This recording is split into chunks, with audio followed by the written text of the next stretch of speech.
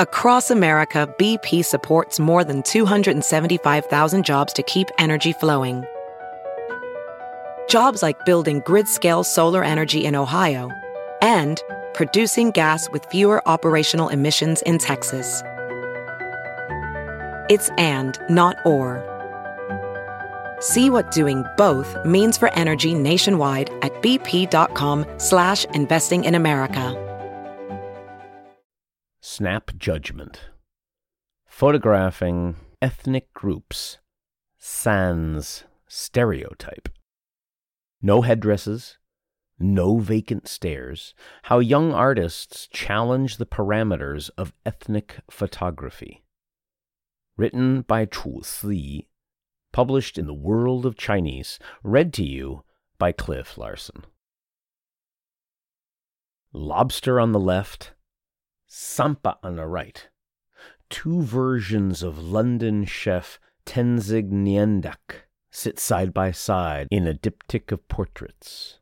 In the one with brighter colors, he rocks a double-breasted chef's jacket and a toothy grin, holding up the high-end crustacean on a plate. The one with the more muted colors shows him in a traditional Tibetan gown with a more subdued smile, holding the highland barley that is a staple food for Tibetans. This pair of photos is part of Performing Tibetan Identity, a project by Lhasa-born photographer Nima Droma that tries to challenge how her ethnic group has been represented in a century of photography in China and abroad. The series welcomed young Tibetans living in Europe and China to pose for portraits with clothing and belongings that they felt were essential to their identity, from scratched skateboards to tattoo sleeves to a rainbow flag, alongside a more serious portrait in a traditional outfit of their choice.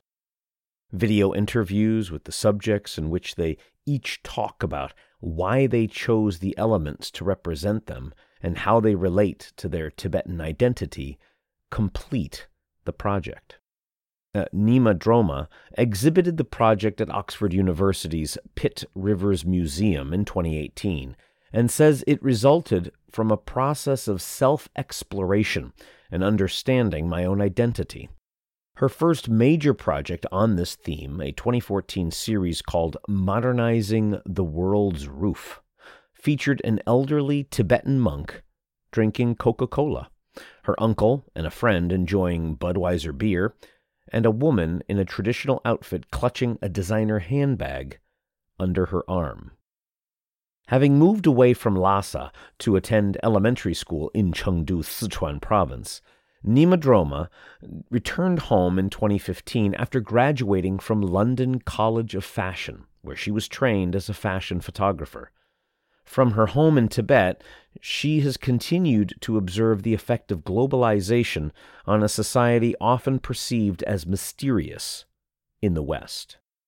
She talks about this in a 2020 documentary by China Central Television. Stereotypes might have it that a nun only chants scripture all day sitting in a temple, but there are many new things in her life, like hip-hop, or she might wear a Buddhist robe but with a pair of Air Jordans. Indeed, one of the subjects in Performing Tibetan Identity is Sen Cheng, a young Buddhist nun from Qinghai province who sat for her portrait with a pair of headphones and a lively wink. Yet these changes on the plateau, as well as the lives of many Chinese ethnic groups, are rarely apparent in the visual language commonly associated with them.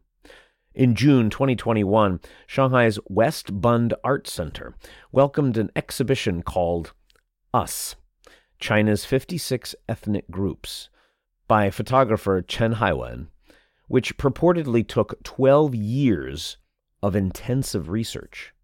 The resulting images themselves were impressive in scale and technical quality, are hardly innovative, highlighting intricate headwear and jewelry, deeply lined skin, and activities exotic to the urban gallery goer, such as herding elephants, jumping over a fire pit, or fishing on stilts. Another exhibition in 2020, the Chinese Visual Ethnographic Photo Biennial, made an effort to suggest in its call for entries that photographers forego the appetite for novelty and shallow travel photos, and instead pursue long-term projects or document their own ethnicity. While the works exhibited showed a greater diversity in approach, many project descriptions still highlight the pure eyes, the simple lives, and the positive spirit despite poverty in their subjects. Such trends are not new.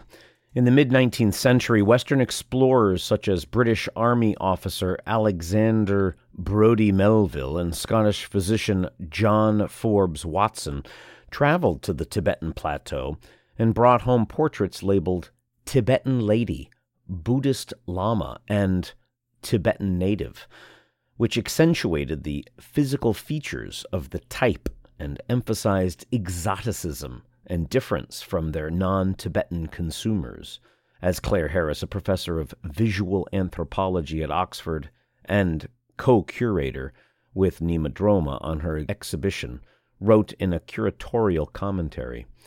In the 1930s, Zhuang Xueben, an amateur photographer from Shanghai, who is now widely considered China's first visual ethnographer, made many trips to Xikang, a province of the former Republic of China on the border of what is today Western Sichuan province and the Tibetan Autonomous Region. The area was inhabited mainly by Khampa Tibetans, but also the Qiang, Yi, and Han ethnic groups. The images Zhuang brought back, documenting the physique, costume, lifestyle, and architecture of the peoples he encountered, were widely distributed by Shanghai-based pictorial The Young Companion. Kaleidoscopes of headshots were arranged side by side into articles entitled Coiffures of the Tibetan Women and The Qinghai Women and Their Headwear, and portraits of different ethnic groups were sometimes published together. They constructed a sense of exotic spectacle or categorized knowledge from the frontier, which, quote, produces the possibility of a future where ethnic groups intermingle, writes Menglang Chen, a PhD researcher at Harvard University, in a 2020 article on Zhuang's photography. Chen's interest in Zhuang sprang from their own previous photography project documenting a Qiang village in northern Sichuan. I started questioning why every visual ethnographer, myself and Zhuang included, gravitates toward a similar style, she tells the World of Chinese, referring to the typical shoulder-up portraits often seen in Zhuang's work. Some scholars argue that this style originates from the disciplines of biological anthropology, or forensic anthropology, from the end of the 19th century. It subjects the photographed bodies to both physical and moral measurements, Chen explains, finding this type of gaze objectifying the subjects and their bodies. We need different ways of seeing, not just different things to look at. Parallel to Nima Droma's works, some other efforts have risen in China to diversify representation of ethnic groups in photography. In 2015, Na Risong, a curator and director at Beijing's Inter-Art Gallery, who is Mongolian by ethnicity, launched Country Road, a biannual award recognizing photographers from minority ethnic groups in China. The goal is to bring forward perspectives that showcase contemporary ethnic groups, not primitive societies, he says in an interview with the news website Sohu, pointing out that as cultures have evolved alongside modernization, so have ethnic identities. Among the photographers recognized by the award is 2019's winner, Luo Jinqian, of the Zhuang ethnic group in southwestern China, whose work portrays the mechanization of farming in her home village in the Guangxi region. placing fake wire and fabric animals created by her father into scenes of a family slaughtering a pig, cows sauntering in front of factory chimneys, a bull's head being offered at a religious ritual. Luo created uncanny scenes, inviting viewers to ponder what the future holds for traditional farming life and the environment. Unlike some other photographers, Nima Droma included, whose experiments often combine and contrast modern and traditional elements in their portraits, Luo rarely telegraphs ethnic cues in the clothing, architecture, or actions of her photos. The scenes look like they could come from any village in China. What an artist like Luo captures in their own community is different from what an outsider can. Gu Tao, a jury member of the Country Road Award, tells the World of Chinese, Gu is a well-known photographer turned documentary filmmaker with Mongolian, Manchu, and Iwenki heritage, whose own works often tell stories of northern Chinese ethnic groups. I am most touched by the emotions and feelings, not technicality or production value, things that are spontaneous and flow out naturally. On the other hand, works produced by one of the tribes are not automatically immune to tokenization. Last year's Country Road winner, Disappearing Horizons, is a project by amateur photographer Zhong Mi Xi of the Lahu ethnic group, whose mobile phone images of life in her village in Yunnan province visually echo the works of Zhuang Xueben. People in ethnic outfits staring at the camera in a static portrait or carrying objects and engaged in stereotypical activities. Even though the photographer is looking back at their own community, they're still catering to an outside viewer, a larger community, says Chen, on the idea of self-ethnography. Therefore, the photos carry the perspective of an outside viewer, too.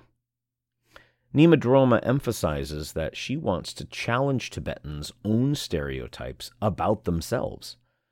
Tibetans might say, "We Tibetans are all Buddhists," she says as an example, but it's not true. Among us Tibetans, there are also Catholics and Muslims. In performing Tibetan identities, Nima Droma included a Muslim Shahid Hussein, appearing in a black kufi and a silver chain bracelet while holding an American football. If photography can get young people of our own ethnic group to think, then I think it's necessary, Nima Droma says. The young people across the Tibetan plateau are one of the audiences Nima Droma hopes to reach the most with her work. In addition to her photography, she has hosted community events such as cultural fairs and Tibetan dress parties catering to young Tibetans, and designed clothing combining traditional features and motifs with modern functions and fabrics through her brand Nirhai. She has also hosted an annual Nirhai photography competition for 5 years and counting, hoping to build an ecosystem that supports diversity in expressing and perceiving ethnicity. Young photographers all across the Tibetan plateau, including a monk, a mountaineer, and a university student inspired by Nan Golding, have submitted their work and seen them exhibited in galleries in Lhasa, Chengdu, and New York City. Everyone has their own ways of observing the world, Nima Droma explains. So, if I can build a platform to have more people interpret things they see in Tibet with their own perspectives, it would mean a lot more than just me expressing my own. Contributions in the article from Xining Yi. You've been listening to Snap Judgment, photographing ethnic groups, sans the stereotype. No headdresses, no vacant stares. How young artists challenge the parameters of ethnic photography. Written by Chu Si, published in the World of Chinese, narrated by Cliff Larson.